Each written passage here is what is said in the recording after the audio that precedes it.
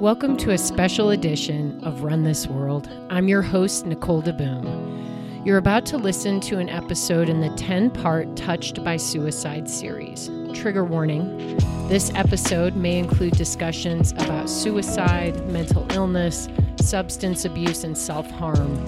If these topics are sensitive to you, proceed with caution. It may also contain strong language and is intended for an adult audience.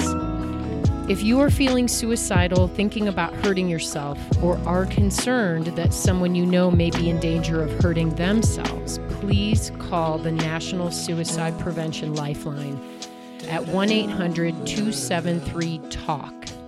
That's 1-800-273-8255. The hotline is available 24 hours a day, 7 days a week, and is staffed by certified crisis response professionals.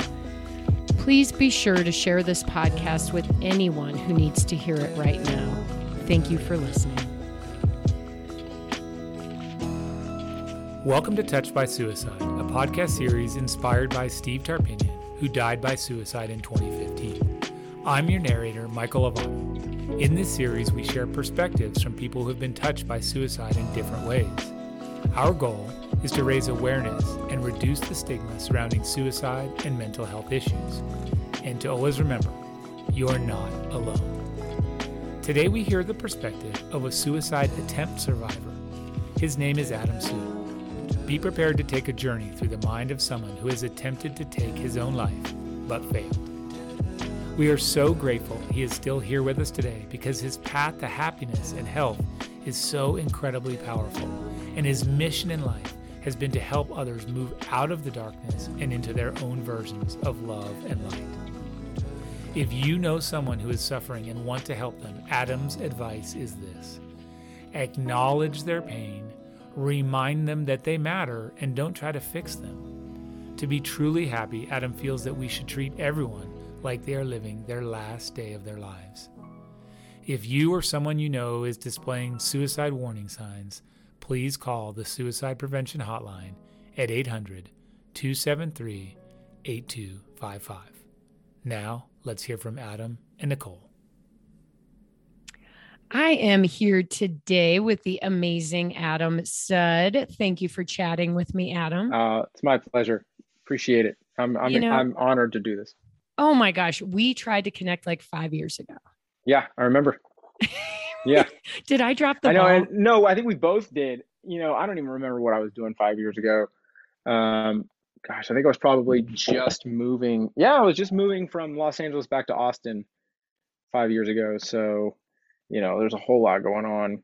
Well, Here's my memory. You could only do the interview like on a Saturday at 5 p.m. or something. And I was like, this is like the busiest man in the world. No, I was doing clinical work. And so I was in the clinic Monday through Friday, full time. So that's why it's like when I got home from doing work in the clinic, I didn't want to do anything.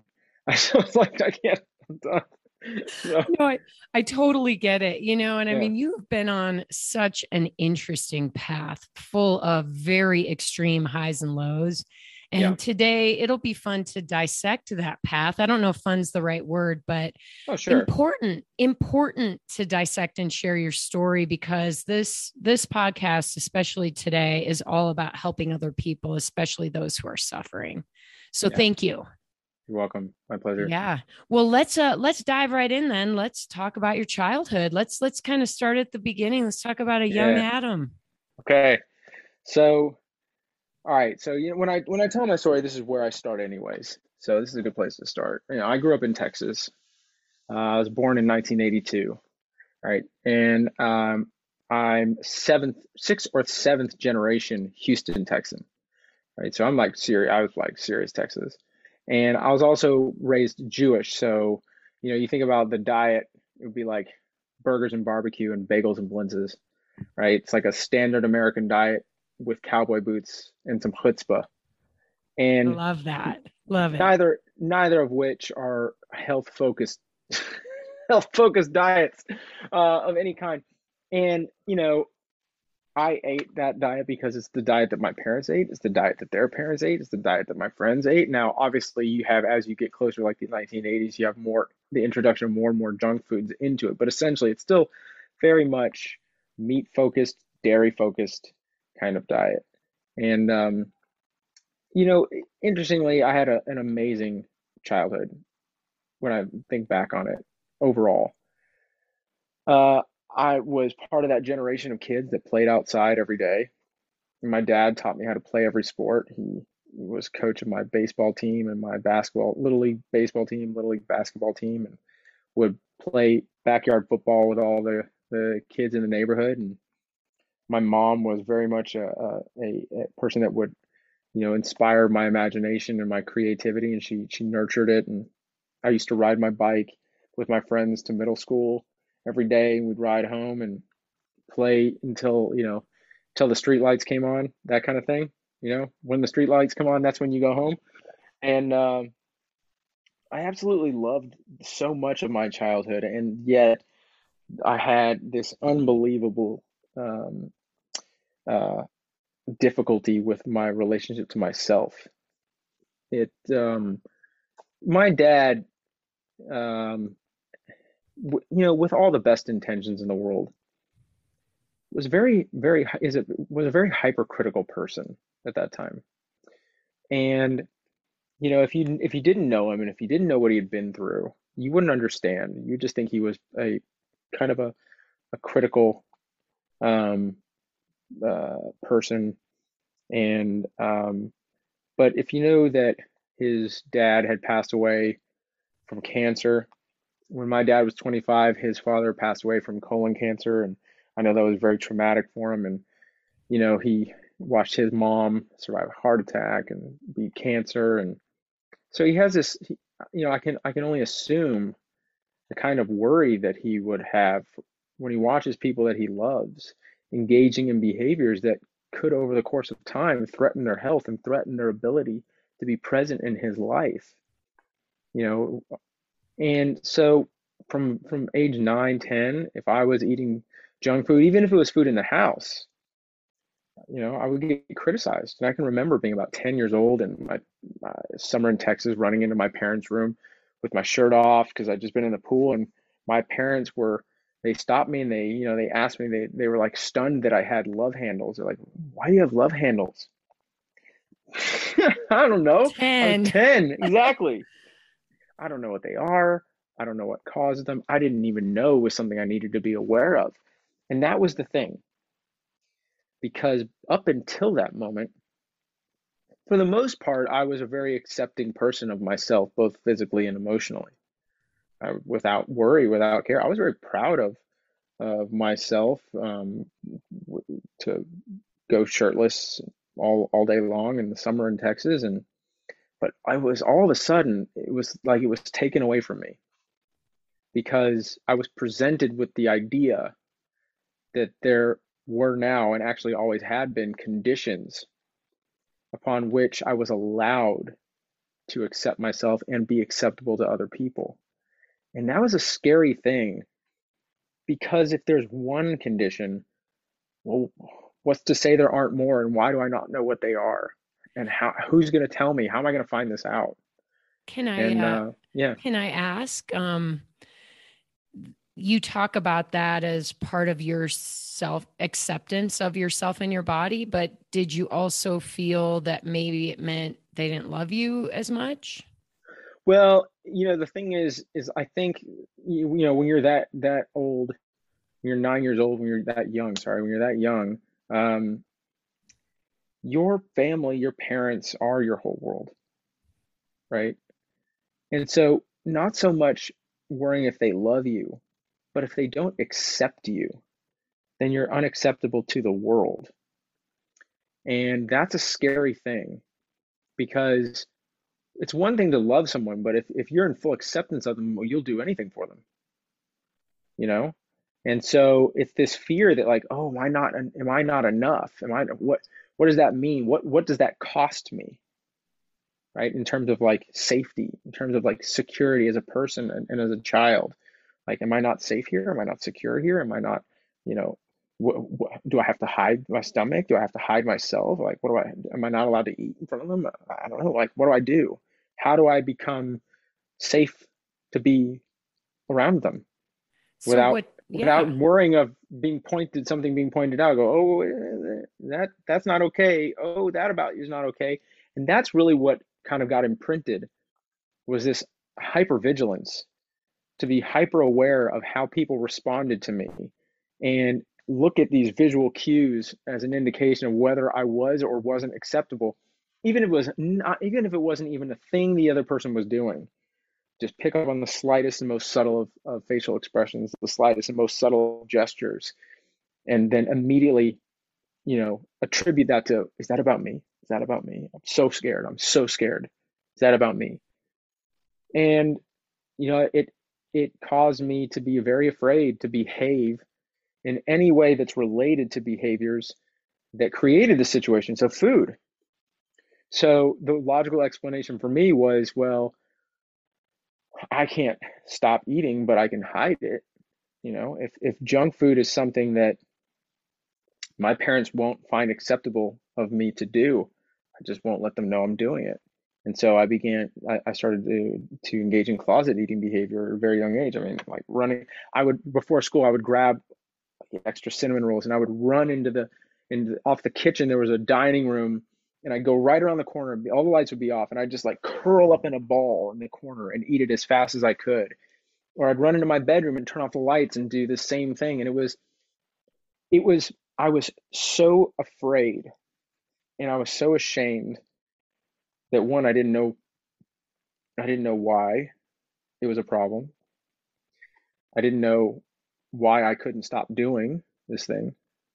I didn't know that it was okay not to know how to stop doing this thing. And I didn't know if things were going to get worse. And I was just there's this constant fear of being caught, because, oh my goodness, they've already said I'm not acceptable. Now that I know that this isn't acceptable, what if they see me continuing to do it? Then there's they're going to see me for what I really am, this scared, broken, unacceptable person who's not worthy of being around them. And so at about the same time, interestingly enough, about the same time I got taken to a doctor and diagnosed with ADHD. This was a thing that was happening all across the country at that time, early 90s. All the kids were getting diagnosed with ADHD. Ritalin was the new thing. Sure enough.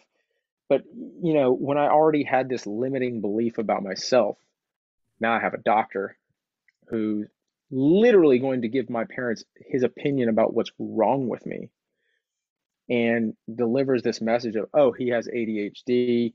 It's essentially a story that I'm hearing this doctor say is like, it's something else about him that doesn't work right, that, we really wish he didn't have. And, it's not a good thing. We don't want people knowing. This is not at all what the doctor said. This is what I'm hearing. And, here's what we're going to do. We're going to give him this pill, and it's called Ritalin. And, just as long as he takes this pill, no one's ever going to know. And, for me at that age, it was like it was, for lack of a better pun, like a prescription for seeing the world as an enemy, an adversary, and my body as an adversary, and my mind as an adversary. And all of these things were in competition with each other, trying to outcompete each other. And I'm trying to figure out who's the enemy I have to fight today. Is it other people's opinion of me? How do I, look a certain way, act a certain way? Is it, my inability to focus, or actually inability to, or really is the ease at which I get overwhelmed by multi-step tasks. And then once I get overwhelmed by tasks that have multiple steps, I become avoidant and I run from it. That's really the main symptom of ADHD. Or is it my weight? And I got this message saying, oh, well, if there's something wrong with you, what you do is you find a way to hide it from people, either with a pill or with, what would later become substance abuse. And that really stuck with me, that my my job was to become acceptable to other people. My job was to become the version of myself that I thought other people needed me to be so that I wasn't at risk of being unacceptable. I really think that was a huge, huge struggle for me growing up. And, it followed me into high school because we moved to a different city right before I started high school. We moved from Houston to Austin. And so I'm starting this, high school. It's very big, kind of Texas football high school. And I don't know anybody and they all know each other. And, I'm an awkward freshman. And, it was tough. I got bullied my freshman year and it took me a while to make friends. And at the time, my prescription from Ritalin had been changed to Adderall. And, for those who don't know, most people probably do, Adderall is just another stimulant-based medication used to treat ADHD. This stuff is amphetamines. That's what it is. It's medically pure amphetamine. And that's why it works. Very effective, but that's what the stuff is, medically pure amphetamine. And as soon as people found out that I was taking Adderall, all of a sudden those kids that I would try to avoid in the hallway, very quickly they had their arms around my shoulder in the hallway. All of a sudden, I was quickly making friends. I was quickly being invited to parties. There was this unbelievable shift from ninth grade to 10th grade where, I went from being a kid that got rocks thrown at him to the kid that was getting invited to the party with the football players. And it was not. Look, it was not even hidden for a second that the reason why I was getting invited was I was the kid with Adderall. And, I was so fine with it. Can I ask, do Mhm. you think you actually had ADHD? Oh yeah, absolutely. Yeah. And I still have it today. And do you Um, think that the treatment was effective for you? no, no. I think Adderall is a very effective tool because it allows you the opportunity to develop skills and other lifestyle habits that would be very difficult to approach without the medication. The issue is that was left off. It was just the medication rather than here's a medication, here's what we're going to do. We're going to spend the next 6 months working with you. I'm not saying I would have said yes to this. I probably would have been very upset about doing this, but just bear with me on this. And what we're going to do is we're going to start working with you to develop, study habits and distress tolerance and emotional regulation so that when you're confronted with any kind of work that has multiple tasks that need to be completed, deadlines are set, and you have all these things you have to do, you have the ability to do it without experiencing the extreme overwhelm that creates that need to avoid, need to run, need to flee, like that anger that arises out of not being able to see there's a single step that needs to be taken rather than the entirety of the workload. And then what we're going to do is we're going to start to titrate your medication down and see how well those new lifestyle behaviors and tools hold without the medication. That would have been an effective treatment, but that's not what happened. And look, I'm not saying that that's easy to do. Obviously, that requires hours and hours and hours of work. That requires lots of financial investment. So it's not something that's easily accessible to most people. But like I said, I had the Adderall and people were inviting me to parties and it was obvious and I was fine with it. And I'll tell you why. Because it made me feel special. It made me feel for the first time in a long time that I had something of value that other people wanted that no one could offer. No one else was able to offer to these groups of people at this party what I was able to offer. And it was like, here's our trade, man. You give us this and we give you access to the popular crowd. And it worked. Here's the thing. I remember taking Adderall as a recreational drug at a party for the first time. And it was like, boom. It was because I had never abused it. I didn't even know at the time that it was a party drug. I found this out. Um, and I was immediately hooked to what it did for me. Wasn't hooked to like the chemical hook of the drug story, the story of like the chemical hooks in drugs, and that's the addictive part. I was hooked to what it was doing for me. It was as if all of the issues, the struggles in my life, the what had once been the most difficult puzzle to solve had been finally solved. Not only had it been finally solved, it had been solved with unbelievable ease and unbelievable repeatability. And that is incredibly attractive.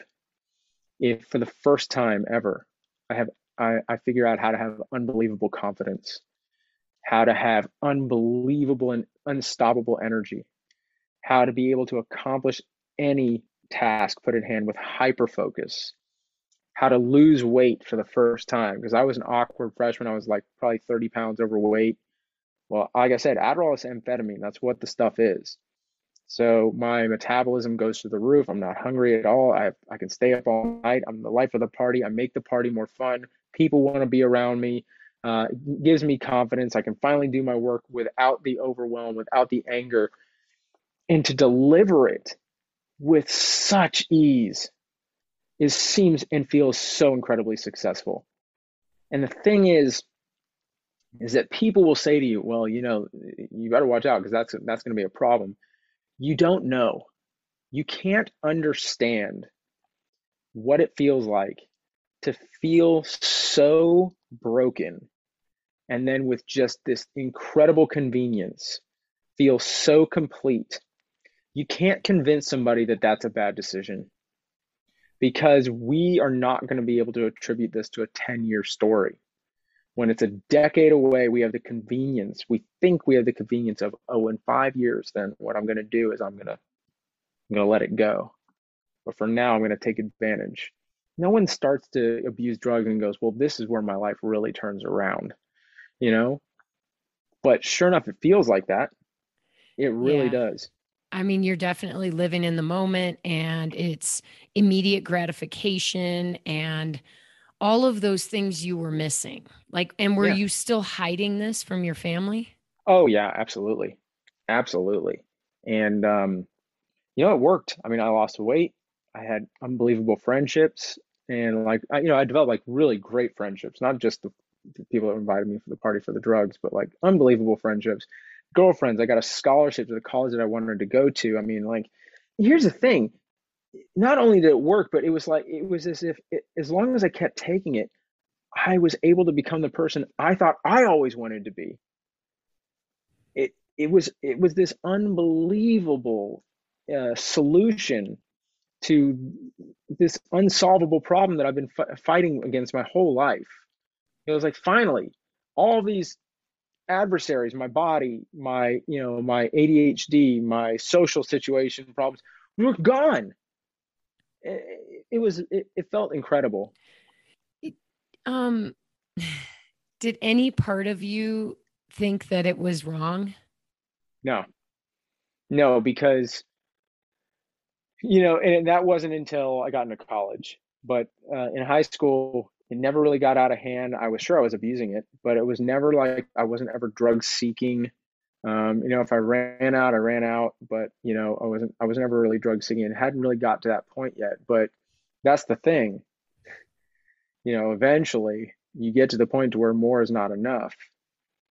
And it's a very slight, very subtle, very imperceptible shift from going from where you're just using it to where you can't not use it. And that's what happened in college. And all of a sudden, all of the meaningful and loving bonds in your life that give you that meaningful experience of being alive, those really began to take second, third, fourth, fifth place to how much do I have? How long will it last? Where will I get more? How much will it cost? Where am I going to get the money to pay for it? Things like a loving and meaningful bond with yourself, both physically and emotionally, that you want to show up and be present for. Loving and meaningful bond with a purpose beyond yourself within a community of shared respect that you want to show up and be present for every day. Meaningful and loving bond with people in your life that you want to share value with, that you want to show up and be present for every single day.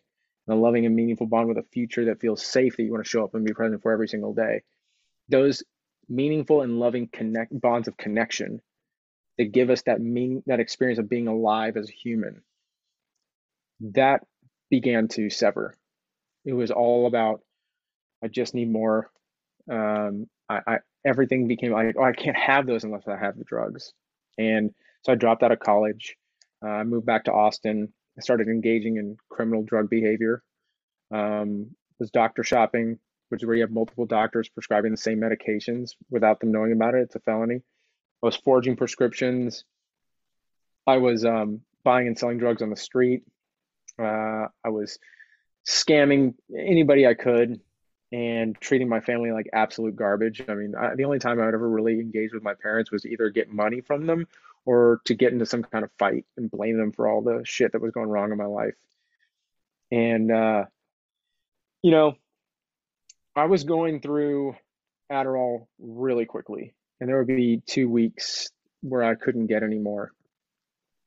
And I discovered that fast food was a phenomenal solution to not wanting to be present in your life. And that's really important to understand. People think addiction is about not wanting to stop using. They think that that's what it is. Oh, you just can't stop using because you're an addict. They think this whole thing about once an addict, always an addict. If I could remove any statement from human understanding, it would be that one. What addiction really is a willingness to not want to be present in your life because for whatever reason or reasons, your life has become too painful a place to be. And it's a solution to not wanting to be present in your life. That's what it is. But people get what they confuse is dependency and addiction. People think that chemical dependency is addiction. Oh, we'll watch this. You take, let's say opiates long enough, and then they take it away, and you go through withdrawals. They'll say that withdrawal, that's proof that this person is an addict, and that's the reason why they can't stop using it, because if they do, they're going to go through these painful withdrawals. What we have to understand is that dependency is a biological adaptation to a substance. Addiction is a psychological adaptation to any behavior that allows you to escape your life. You've bonded with a behavior that allows you to escape the disconnection of your life. So would you say fast foods were a drug for you? They became a substitute drug, absolutely. I mean, I was eating 5,000 calories of fast food a day. And I would do that for probably a week straight. And when I say I was struggling with substance abuse, the average prescription for Adderall is about 10 milligrams for every 24 hours. I was doing minimum of 450 and upwards of 1,000 milligrams a day, and I would do it for 6 days straight. There were days where I wouldn't sleep for 4 or 5, 6 days. I would enter, drug-induced psychosis, the early stages of drug-induced psychosis by like day 4, where I'd start hallucinating, seeing and hearing things that weren't happening. And I would end up having to take opiates in order to bring myself down so that I could go to sleep, wake up, binge on fast food for 7 to 10 days, get more drugs, and then start the whole process over again. And it's so crazy for me now, being so far removed from that. But you have to understand, if people could just understand, like, imagine the pain that you've got to be in order to behave in such a way, so consistently, so repeatedly, in full knowledge that your life is falling apart. There's not a single addict on the planet who thinks that what they're doing is working for them. The thing is that, number one, we honestly don't know how we let it get there. We don't know how we allowed it to get to that point. We don't know that it's okay that we don't know how we let it get to that point. We don't know it's okay to say to other people, hey, listen, I don't know how this happened. And it's a mess. And I'm scared. And I feel alone. And I don't know what to do. And so it's so difficult to let go of what was once the greatest solution you've ever found in your life, even though you know it's become the most overwhelming and destructive problem you've ever faced. And to do it cloaked in stigma and covered in unbelievable pain. It's a very, very multi-layered and intense situation. And there's this tiny bit of hope that you have that, man, I'm gonna fucking figure this out. I'm gonna get it back to where it was. If I just get enough, or if I just do this, it'll be just like it was when I first started. Like it has to, it worked. You don't know what it was like before I found this. You have no idea how good it felt when I figured it out. And I know it's gotten off track, but I'm gonna figure this out. You can't convince me this is wrong. That's this like psychosis that's going through your mind. You're so far removed from what your life once was and what reality looks like. And your brain chemistry is fighting against you. Everything about your motivational circuitry is fighting against you, because when you do anything that elicits a dopamine response that goes outside the bounds of the human experience, it feels incredibly biologically successful. That's the thing. People think dopamine is a bad thing to trigger. Dopamine is a phenomenal thing. Dopamine is a guidance system. It directs us towards behaviors that it believes has statistically increased our likelihood of survival in the long term.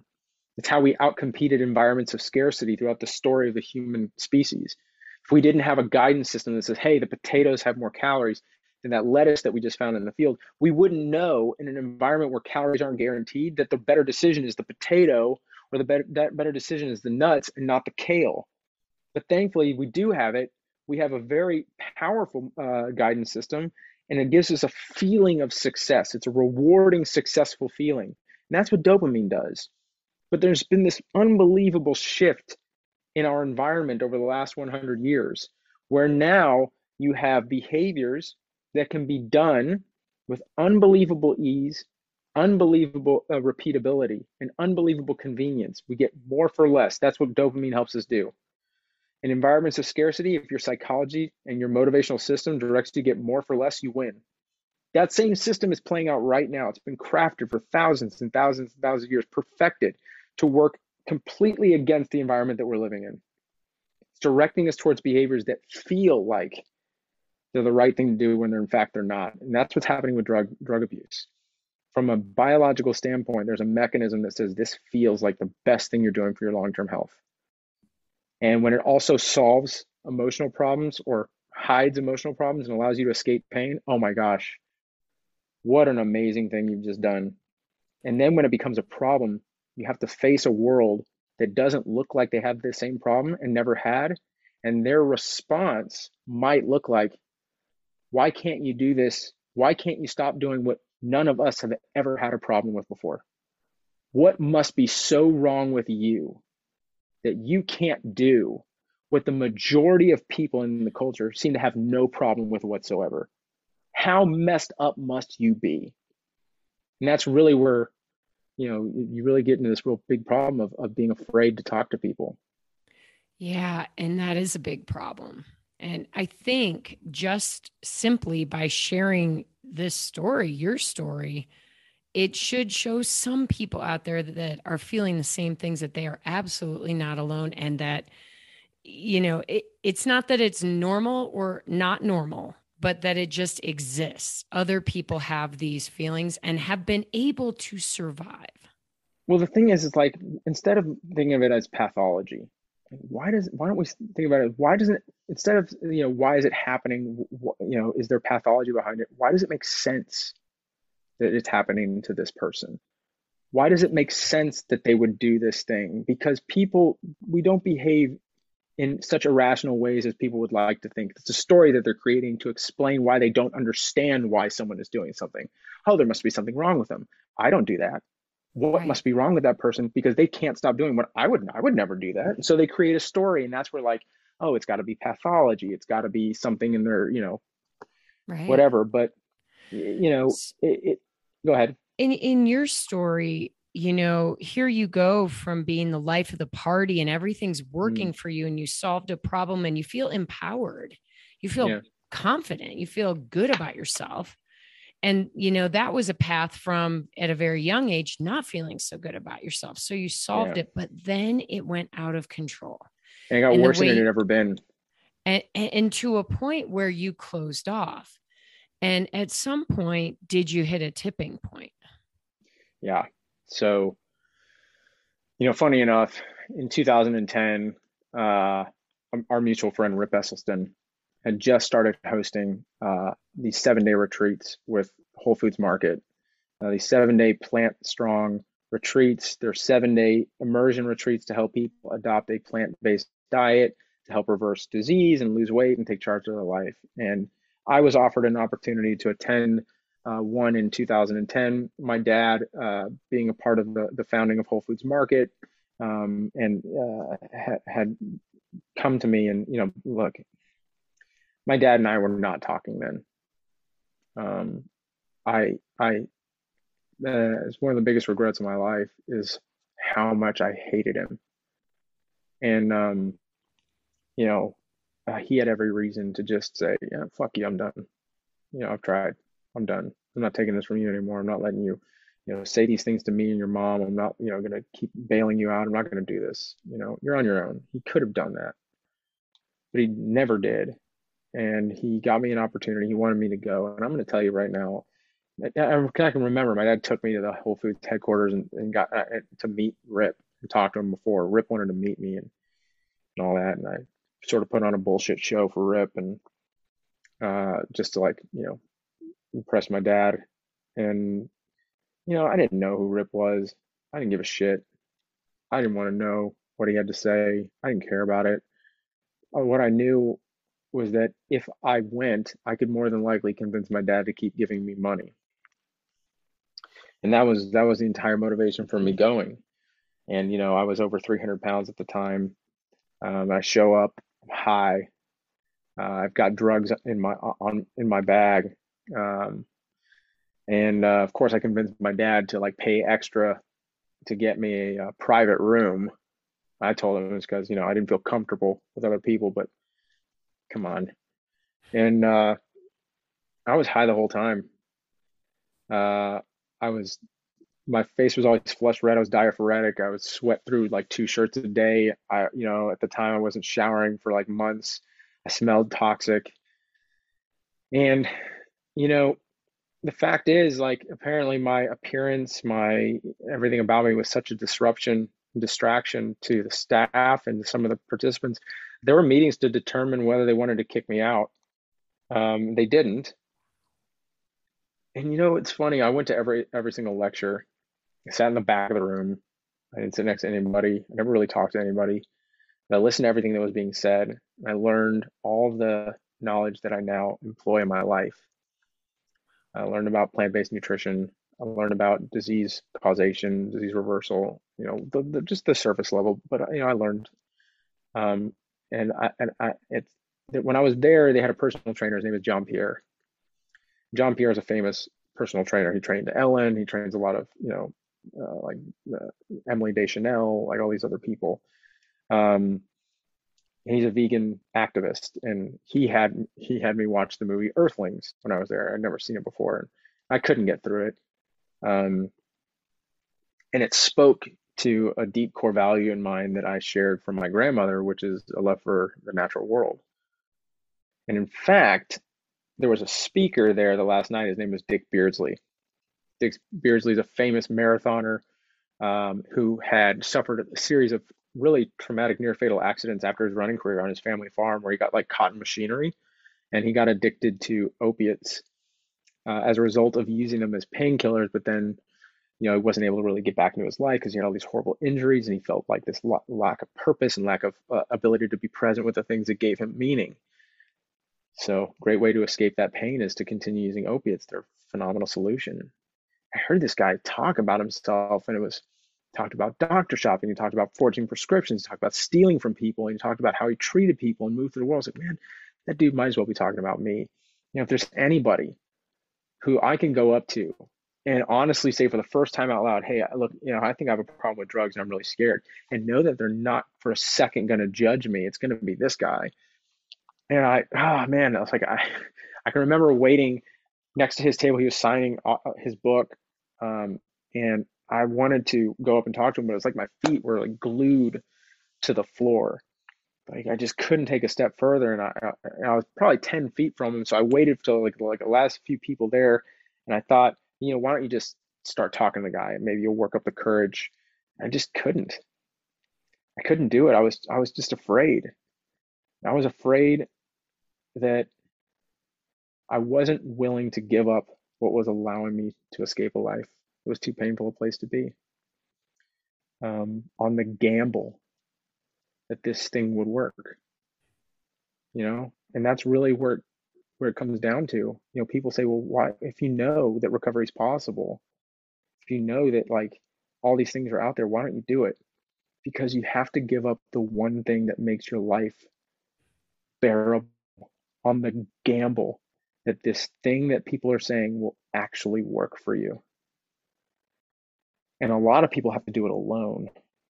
A lot of people have get a family that says, you either do this or we won't see you anymore, which is kind of like the last straw. It's like the worst thing you can do to an addict is take that last lingering thread of connection and then sever it and threaten it and say, if you don't do this, we'll never talk to you again. Instead of saying, hey, we love you, whether you're using or you're not. We can't condone your behavior, but we want you to know we'll help you. And when you're done, we're here for you, whether you relapse, whatever. That's what they really should be saying. And I just couldn't do it. Then 2 years later, things got worse. I kept gaining weight. I was broke. My dad had cut me off financially, not personally, but financially. And I was like 2 weeks from being homeless. And, I knew that I wasn't gonna be able to go to my dad and say, I need to move in. I couldn't do that. And I knew I didn't have it to make it on the streets. I mean, like I was a sheltered kid my whole life. I wasn't gonna be able to do that. And living hurt physically, spiritually, and emotionally. And I didn't have any plans, I mean, I'd thought about death for a while. I thought about just not being around, and like the relief that would be to not just have to deal with the pain of living. But I didn't, I hadn't like said, okay, here, I'm going to end my life. I'm going to do it this way, and I'm going to leave a note or anything like that. But, when you're living in the full belief that it's the worst it's ever been, and in full confidence that tomorrow will be worse, eventually tomorrow is just not something you want to try. And on August 21st of 2012, I was 30 years old, already had erectile dysfunction for reasons I didn't understand. I just thought, again, there's another example of how broken I am. I had infected cuts on my legs from scratching mosquito bites that wouldn't heal for reasons I didn't know at the time. And I just couldn't do it anymore. And I tried to end my life by suicide. I grabbed a handful of pills. They were sitting on the coffee table in front of me, and I just swallowed as many as I could. And, overdose wasn't something I was new to. I had been on the verge of multiple overdoses before, but this felt distinctly different. And I can remember feeling very, very like my heart rate was rushing, and then it would drop, and then it would rush, and then it would go up and down and up and down. I felt very faint, and I tried to stand up, and my entire right side of my body cramped, and it felt like I got stabbed with a hot knife in my right side. And then black starts to fade in from my periphery, and I'm going to tell you that the feeling of dying, and I don't mean the physical feeling that I just described, but I was certain that was the last moment of my life, and to have that happen alone in a filthy hoarder-like apartment, completely separated from everyone and everything you've ever loved. Not because they didn't want to be there for me, but because I made it my job to make sure that they couldn't be. Yeah, it's the most terrifying experience I've ever had. And I woke up hours later in a puddle of my own vomit, in a pile of fast food garbage, surrounded by empty pill bottles. And I was overcome with unbelievable amounts of relief. And I'm going to tell you that, a lot of people say that the minute they try to suicide, that they immediately regret it. I didn't really have that experience. I was really afraid. But I was overwhelmed by relief after, a good amount of time on the floor trying to decide if I should go to the hospital, which I ended up doing. I went to an urgent care center. But before I left, it was relief like I'd never experienced before. And it really struck me because, like most people, I believed that what I was trying to do was end my life. And that relief would only be there if there was something about my life that I loved enough, something about myself possibly that I loved enough that that even though I knew today was going to be harder than the day before, I still wanted to be a part of it all. I was glad that I was still alive. And that really calls into question what people believe about suicide. People think suicide is someone trying to end their life. Suicide is someone trying to end their pain. That's what it is. People who suicide didn't want to die. They just didn't want to be in pain anymore. They had exhausted every effort. They tried their best, and every time they tried, it was an utter failure. And then they get these messages from people that you're a fuck up, or you can't get your life together. And it's not that they don't want to. It's literally it's as if they've forgotten how to do anything other than use, because everything else is painful and everything else is just an example of how far they've gone, how far they've fallen. And believe me, like, listen, I was that guy, and we all know that guy. I was that guy that if you knew me, if you were a friend and you loved me, or if you were a family member and you loved me, you probably came up to me at some point and said, what the fuck are you doing? What are you doing? Like, why are you doing this? Don't you see the pain that you're causing? Don't you see that what's happening to you, what's happening to your life, what you're doing to your family, what you're doing to your friends, what you're doing to me? Like, don't you see what you're doing? Like, why are you doing this? And I would have looked you dead in the eye and I would have said, fuck you. This is how I live my life. You don't know what it's like. You don't know how painful shit is for me. And you don't know the relief that this substance gives me. So if this shit cost me 5 years, fine. And like, I think back on it, and I'm like, man, what? 5 years? Throw that number out like it's nothing. Fuck it. Here. I think about my family. I think about my mom and my dad, my twin brother and my little sister. It's like, shit.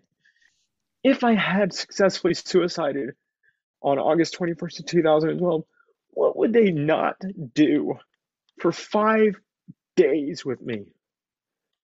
What would 5 hours would be huge. Think about it. For everybody here listening, for those people that you've loved the most who are no longer with you, what would you not do for 5 extra minutes with them?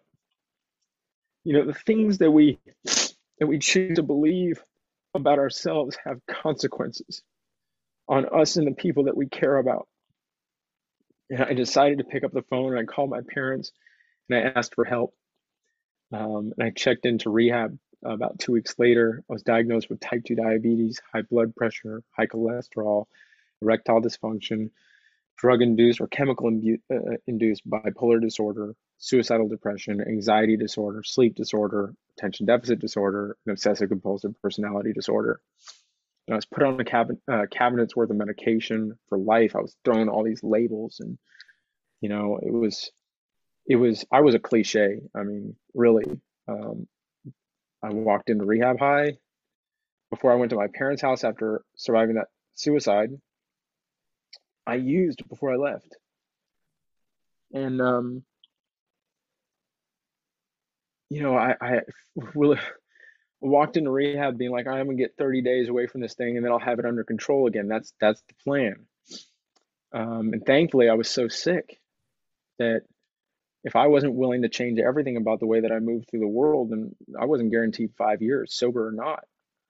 It really helped me to understand that recovery can't just be about abstinence, that it can't just be about not using.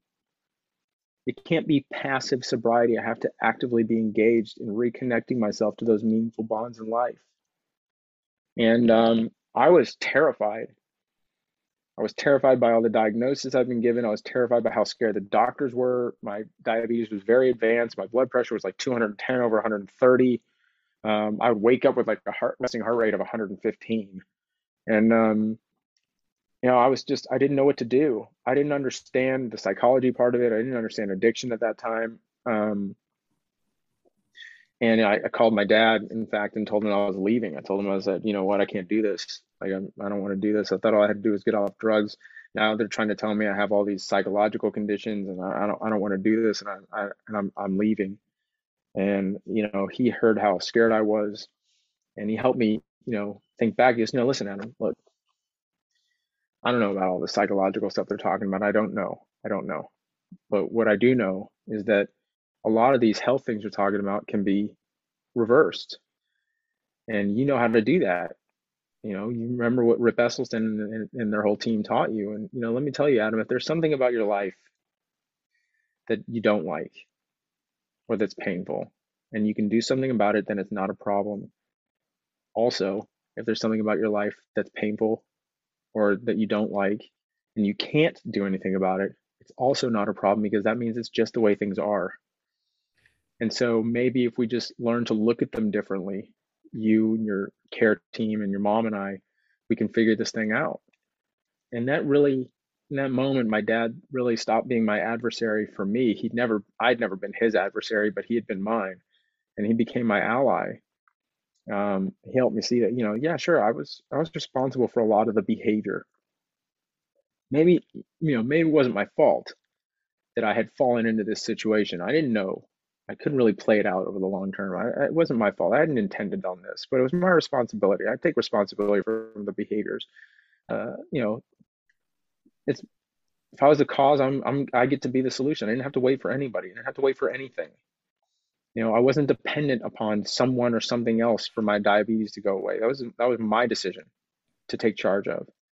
So I said, all right, here's what I'm going to do. I'm going to do the diet thing, and I'm going to build my foundation of my recovery around it, right? I'm going to create this very specific and very clear priorities and values that I want to live by. And what that is I want to move in the direction of health. And so I'm going to build my caloric environment to match that goal. And so that meant eating a plant-based diet. Well, just so you know, the only greens I ate up until then were the occasional piece of lettuce they didn't take off my burger at McDonald's. So I didn't really know what to eat. And I moved out of rehab. They wouldn't let me change my diet in rehab. But when I moved into a sober living facility 37 days after 37 days in rehab, I moved straight into a sober living facility. I had the opportunity to change my diet. I would go to the house manager. The way it works is you go to the house manager and you write on the list the foods that you want, and then they buy it. So I walked up to the house manager, whose last name was Hamburger, and I told him, I know. I told him, here's what I want. And I remember staying up that night and be like, I got to figure this out. What do I like for breakfast? All right, I like oatmeal. Great. We'll get microwavable oatmeal. Well, what am I going to do? I don't remember anything about the Engine 2 diet. I just remember a lot of rice and beans. Okay, microwavable rice, canned beans, perfect. Frozen veggie mix. There's vegetables in this diet. Let's do that. And that'll be my bowl for lunch. And then I can't think of dinner. We'll do the same thing that I did for lunch for dinner. Great, day one. And then I'm like, man, I got 6 more days to plan. I was like, okay, day one repeated for 7 days. I'll just do that for 7 days straight, and I'll snack on fruit. That's what I did. And I got up in the morning And just so you know, I'll let you know, we can go longer. So it's okay. Awesome. I get up in the morning, I walk to the pantry, and I open it up, and it was like a cosmic joke because for whatever reason, the oatmeal got put next to Fruity Pebbles cereal. And if you know me, if you grew up around me, you would have known that that's the best cereal that has ever been invented in human history. Sorry, Rip. Fruity Pebbles is the best tasting cereal in the history of the world. As great as Rip's Big Bowl is, Right. Fruity Pebbles is the best tasting cereal in human history. And I just remember like being so angry, not that they put it there, that it was a struggle for me not to choose Fruity Pebbles. This is what bothered me. I didn't understand why. If I knew that there was a consequence to each decision, right? If I was in full understanding that if I chose the Fruity Pebbles, it would continue to fuel the conditions I was trying to reverse. Also, if I knew that if I chose the oatmeal, it was going to empower me to start to reverse those conditions while also giving me the ability to reconnect to that self-efficacy, that ability to change my life for the better. Why in the name of God would I not want to choose the oats? Like, why in the world was this not a matter of intellect and will? I know what I want to do. I know how to do it. That's what I'm going to do. Like, why was this such a difficult thing to do that like on the first few days I was crying that I had to not pick the Fruity Pebbles? And that's when I went back and I Google searched some stuff and came across a TED Talk by a guy named Doug Lisle, Dr. Doug Lisle, who's an evolutionary psychologist. He gave a TED Talk called The Pleasure Trap. And what he explains in the Pleasure Trap is if we know what to do to be happy and healthy, why is it so difficult to do it? And it comes back to that dopamine mechanism that I described, the guidance system, that this is something that has been crafted over thousands of years to direct us towards any decision that gives us a higher dopamine response, because that our body perceives that decision as being biologically beneficial for our long-term health, right? And all of this shame was lifted from me. Because see, I thought that I was having trouble with this decision because I was weak or I didn't have enough willpower. What I understood and what I understand now is that the reason why it was difficult was because my body was doing exactly what it was supposed to do. It had a very clear knowing of the dopamine response that comes from Fruity Pebbles and a very clear knowing of the dopamine response that comes from oats. And it knows that it's about 3 times as many calories per bite in the Fruity Pebbles. So my body looks at the Fruity Pebbles and goes, that's the right thing to do. Repeat that decision. That's phenomenal. Nothing like that has ever existed in the course of human history. Holy shit, what a gold mine did you come across. Not only is there 3 times as many calories per bite, all you got to do is open this box and pour it in a bowl. It costs you like 0 energy. This is unbelievable. Do that.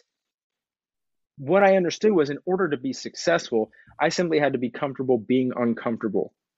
I had to do that in order to choose the healthy choice long enough so that my dopamine receptors could regain sensitivity, and then the oats aren't a chore. And then eventually I look forward to them. And that's really a big thing. Like, why, when you hear that all the time, you got to identify your why. Why would I want to do that? People would look at me and they go, oh, well, it's obvious. He's 350 pounds. He has type 2 diabetes. He has heart disease. He nearly died. That's his motivation. It has to be. Well, it's not. Negative consequences do not motivate change. They don't. I'm going to tell you why. Nobody cares. Nobody cares about their diabetes. Nobody cares about their heart disease. Nobody cares about their obesity. What they care about is what it threatens to take from them. Right? It's the loving and meaningful bonds in your life that are threatened. That's why you do something. That's why we do what we do. That's why we do what we already do. It's why we learn to do things better. It's why we learn to do new things so that we can be more fully present with those loving and meaningful bonds in our life that mean the world to us. That's your why. That's your motivation. Think about it. It's usually rooted in love. I'll give you a simple example. Your son or daughter or whomever is 9 years old and they want to start skateboarding. And you see them outside and they're not wearing their helmet and they're not wearing their pads, and you go outside and you start yelling at them. You get really mad. Don't do, what are you doing? Like, you're grounded. You just get angry. And someone would say, why are you doing that?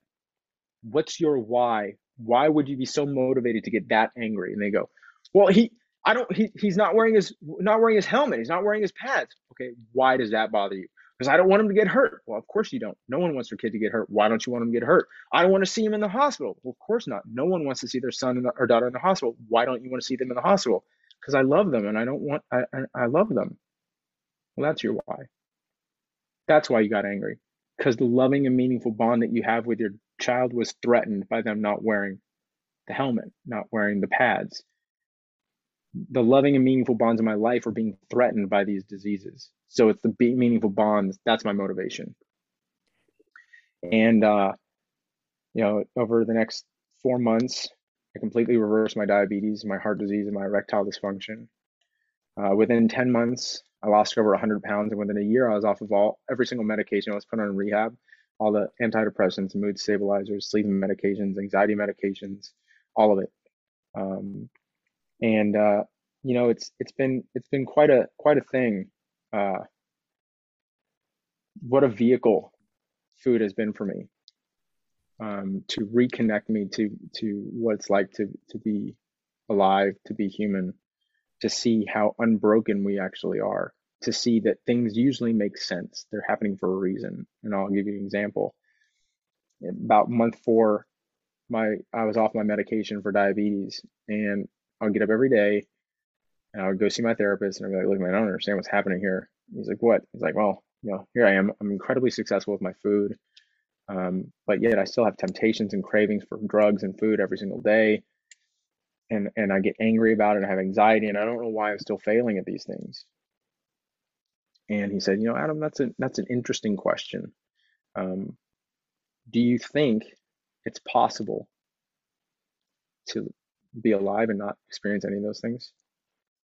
And it was like this awakening moment where I was like, no, wait a minute, hang on a second. Is it actually possible to be alive and never feel fear, anxiety, anger, temptations, cravings, urges? No, not possible. Is it possible to be alive, experience those things, and see them as reasonable and meaningful and valid, and equally meaningful, reasonable, and valid as the quote unquote positive emotions that we have: joy, excitement, pleasure? Absolutely. That's a reasonable thing. See, I thought those feelings were indications of failure because somebody or something got me to believe that story. That, if you're angry, you got to fix it. If you're anxious, you got to fix it. It's a problem, fix it. Rather than, why does it make sense? Why is it reasonable that right now you would be anxious? Why is it okay that that's a signal that's arising in you? Why is it reasonable that you're tempted? Well, I've pretty much eaten a standard American diet for 30 straight years. And now I've been eating this very different diet for 4 months. I think it's a pretty reasonable thing to have cravings for cheeseburgers. It would be kind of weird if I didn't. Food gave me the permission to explore that. And then I looked at, what I had done, and people would say, wow, man, you're so disciplined. How did you do that? How did you have so much self-discipline, self-control? It's like, no, I didn't. I cultivated an environment that was incredibly disciplined and incredibly controlled. People think that you have to be more disciplined, or you have to be more self-controlled, or more willful. You need a more disciplined environment. Your discipline will always be better if your environment doesn't require you to depend on it. I very purposefully and meticulously cultivated an environment where it was easy for me to do the right thing. It was as convenient for me to act in my new behaviors as it had been in the old one. If it wasn't as convenient, if it took more time and more energy to do the new behavior, I would do the old more often than I wanted. I was very, very honest about that with myself. I made it so simple that it was nearly impossible to fail. I knew exactly what I was going to eat, when I was going to eat, how to make it, and then I could do it in less than 5 minutes. That was my plan. Make it so damn simple, so repeatable, so obvious, so convenient that it was as easy to be successful as it had been to do the old. And I looked at my life in terms of my emotional health, and I sort of constructed a belief system around the same thing. Like, why does it make sense that I was able to be disciplined in this way? Because I made it easy to do that. I made it easy. I made it obvious. How am I going to do that with my emotional health? Well, if I get angry, what I'm going to do is I'm going to make it easy for me to be angry. I'm going to start to investigate, why does it make sense rather than why is it, a problem. And I did that under the care of a lot of therapy and everything like that. But I think food was the vehicle that helped me do that. And I've been sober now for over 9 years. I've founded a nonprofit called Plant-Based for Positive Change that actually just finished leading the very first controlled trial investigating the effects of nutrition on early addiction recovery outcomes. It's phenomenal. And we're publishing 4 manuscripts. They'll be published next year. So we're really excited. Doctors Dean and Aisha Shirzai are the MDs on the study. Tara Kemp is the lead investigator. I got a microbiome specialist, young guy named Dr. Frank Cusimano, and it's pretty remarkable what we're finding. It's really, really something. And we're excited to be publishing the work on that. So it's been pretty amazing. Adam, okay. This is just such a incredible journey. And here's what I feel right now. I feel grateful. I feel grateful that you woke up that day. I feel grateful that you got yourself over to urgent care. Mm-hmm. I feel grateful that you were able to reach out to your family who you had alienated and made to believe that you didn't want anything to do with them, but you were able to do that. Yeah. I feel grateful that they helped you move forward. I mean, it's like a ripple effect of gratitude. And, I feel grateful that the freaking Fruity Pebbles were in there next to the oatmeal because it made you really dig deep and have to investigate why you're doing what you do.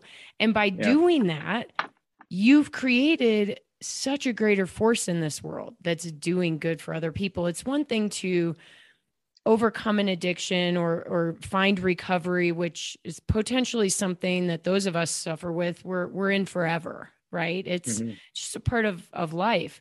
But it's another thing to take it forward and want to help other people. So I'm grateful for all of that. Thank you. Appreciate that very much. Yeah, it's a tough thing. And the way that the story is told in the hour and a half that we tell it, it seems like, he's such a strong person. He did it all. And look at, he did this whole thing himself. It's like, that's not an accurate statement. I was surrounded by love and acceptance, which is a rare thing. Most people aren't gifted with the privilege of having people that don't give up on them. And I'm in full recognition of the privilege that I live in order to be where I am today in terms of my recovery.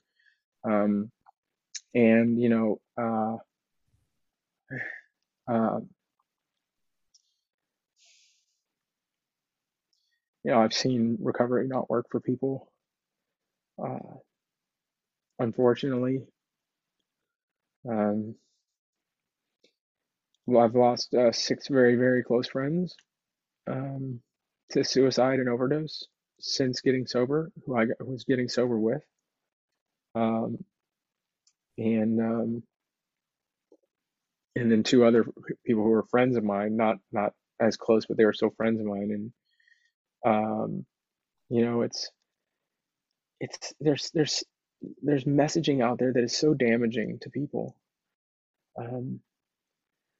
When someone goes for help, modern response from psychology or from the addiction recovery will say, oh, well, here's the thing. The reason you're depressed is because there's this chemical imbalance, a lack of serotonin, and what we need to do is we need to put you on medication in order to correct that, and then everything will be fine. And, obviously we need to uncover some stuff, but really it's this, we got to correct this chemical imbalance. And I'm all for medication. Medication helped me save my life. But here's the problem with that story. Here's the problem with the story that when someone checks into treatment, they say, I can't stop using, and they say, well, that's because you're an addict. Right? That's just how your brain is wired, and once an addict, always an addict. When someone hears that, either one of those stories, it tells them that their pain means nothing. And that is terrifying. Because what it means is that it's not just an insult to pain, it's an insult to the things in their life that they love. Because the reason they're in pain is because something meaningful and something loving has been severed from their life. Something valuable to them something that means the world to them has been severed from their life, and they don't know why, they don't know how, they can't get back to it. And to escape the pain of it and the shame and the sadness, they use. And when someone tells them, no, that's not why you're using because you're an addict, it invalidates their pain and it invalidates their love. And that's dangerous. And I'm not saying that that's the story that everybody in recovery gets, because there's some great people out there, but that's the vast majority of people. That's the story you're going to hear. And then not only that, then they're told this story that, abstinence is the key. And I'm a huge fan of abstinence. I think abstinence is necessary, certainly within the first year of recovery. But there's this idea that abstinence is the metric upon which your success is determined, right? That you're only as sober as how many days you have, right? You're only as sober as you are today. But if you slip up, those days get reset. You lose it. It's proof that your recovery wasn't strong enough. Here's why I don't like that. Imagine someone who's been struggling with alcoholism for 10 years. When they get into recovery, they've got a year in recovery, meaning they're not using, they're also actively engaging in behaviors that are, that require effort for them to take charge of their life instead of just not using. You got 365 days, and then something happens. Something really tough happens, and it challenges the recovery to levels yet tested. Next thing they know, they find themselves at a bar. They're in unbelievable grief. They're in unbelievable pain. And what does their body do? It triggers a response that they've used for 10 years before this, and they get themselves to a bar. They know the solution that this drink has, and they take a sip. Maybe they drink the whole glass, and they push it away. The bartender comes up and goes, "Do you want another?" And they go, "Hang on a second, no, I don't want another one. That's not what I want. This isn't what I want to do. I'm gonna go." Now, the traditional recovery model would say that's an indication of their recovery failing. That, in my opinion, is an indication of their recovery winning. That is an unbelievable statement that they've just made, where before they would have been 2 bottles deep.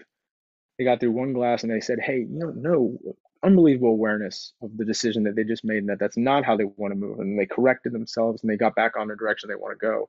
And then they went back to a meeting and they said, I used and I'm here. I still want to be in active recovery. And then they take their days from them. What this says to somebody is this: that it removes the context from the human story. And humans are storied creatures. We live within context. So in any amount and for any reason, it's equally a failure. It's a really destructive message to tell people. Humans are imperfect creatures, right? So we can't expect to feel safe if anything less than perfect is always equally a failure. No matter what, doesn't matter. Context is gone. So I think we need to look at how we define recovery, how we define sobriety, how we define what's going on in terms of the treatment centers and the modern view of addiction, the cause of addiction, and what's going on. Doesn't meet the real world observations of some amazing people. One of my favorite authors, a British journalist named Johann Hari, wrote a book called Lost Connections, the best book on mental health I've ever read in my life, and it's phenomenal. And I just, to all my friends that have passed away, and to everyone listening, if you know somebody who's suffering like my friends were, like I was, if you know someone, and I think we all do, you don't need to know what to say. You don't need to have answers. People who are struggling with this kind of pain, they don't want answers as much as they want to know they've not been forgotten by the world. They want to know that they've not been forgotten by the people that matter the most to them. They want to know that there's somebody who will come and sit with them when sitting with themselves has become too painful. What you want to do is you want to call these people. You don't have to invite them back into your life if it's dangerous, but you can call them and you can say to them, I love you. I love you whether you're using or you're not. I love you whatever state you're in.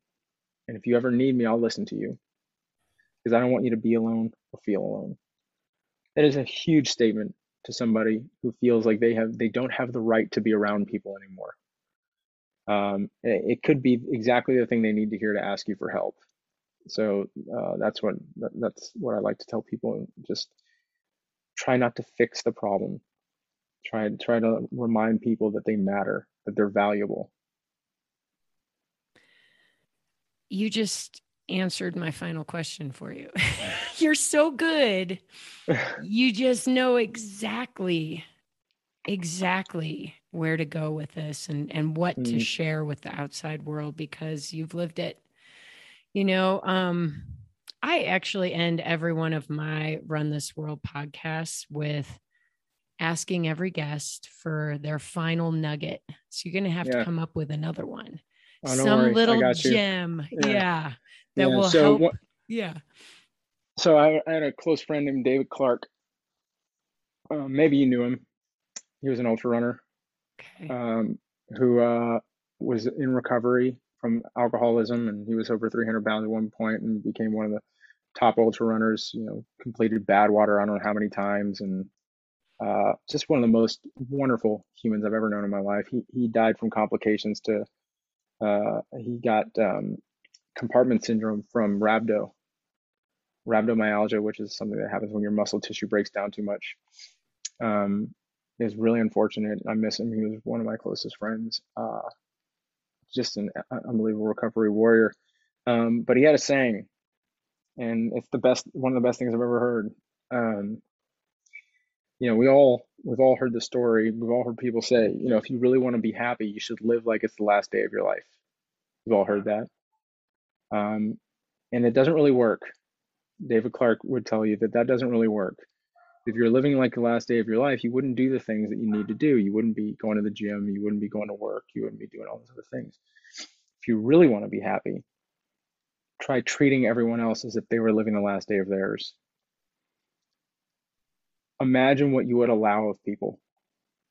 Imagine the permission you would give people to be wrong, to not force people to have to say everything just the right way, or do everything just the right way, or show up just the right way. Imagine the permission you would give people to be their full self and make mistakes and love them anyways. And I just love that. I love the redirect on that. I think it's wonderful. It really is. Well, guess what? Right now, I'm acting as if you're living your last day, and maybe you can act as if I am too. So that's all the love that I'm giving you right now. Appreciate it. Adam, thank you so much for sharing your story today. It's powerful and poignant and real, and I believe it can help people. Thank you. I really appreciate that. It's been a pleasure. When someone dies by suicide, it is common for the survivors to erase that part of their journey and not talk about how their loved one died. When this happens, it perpetuates the stigma around suicide, which makes it harder for people to reach out when they need help. Steve Tarpinian died by suicide in 2015, but he also left a beautiful legacy of love and support to many people. By sharing his story and talking openly about suicide, it is our goal to help people who are struggling reach out for the help they need before it is too late. And by offering a glimpse into the perspectives of those who are touched by suicide, we hope to help those who are struggling with suicide or are suicide loss survivors. Please remember, you are not alone. If you or someone you know is displaying suicide warning signs, please call the Suicide Prevention Hotline at 800-273-8255. Thank you for listening. Please share this podcast. You never know who might need to hear it right now.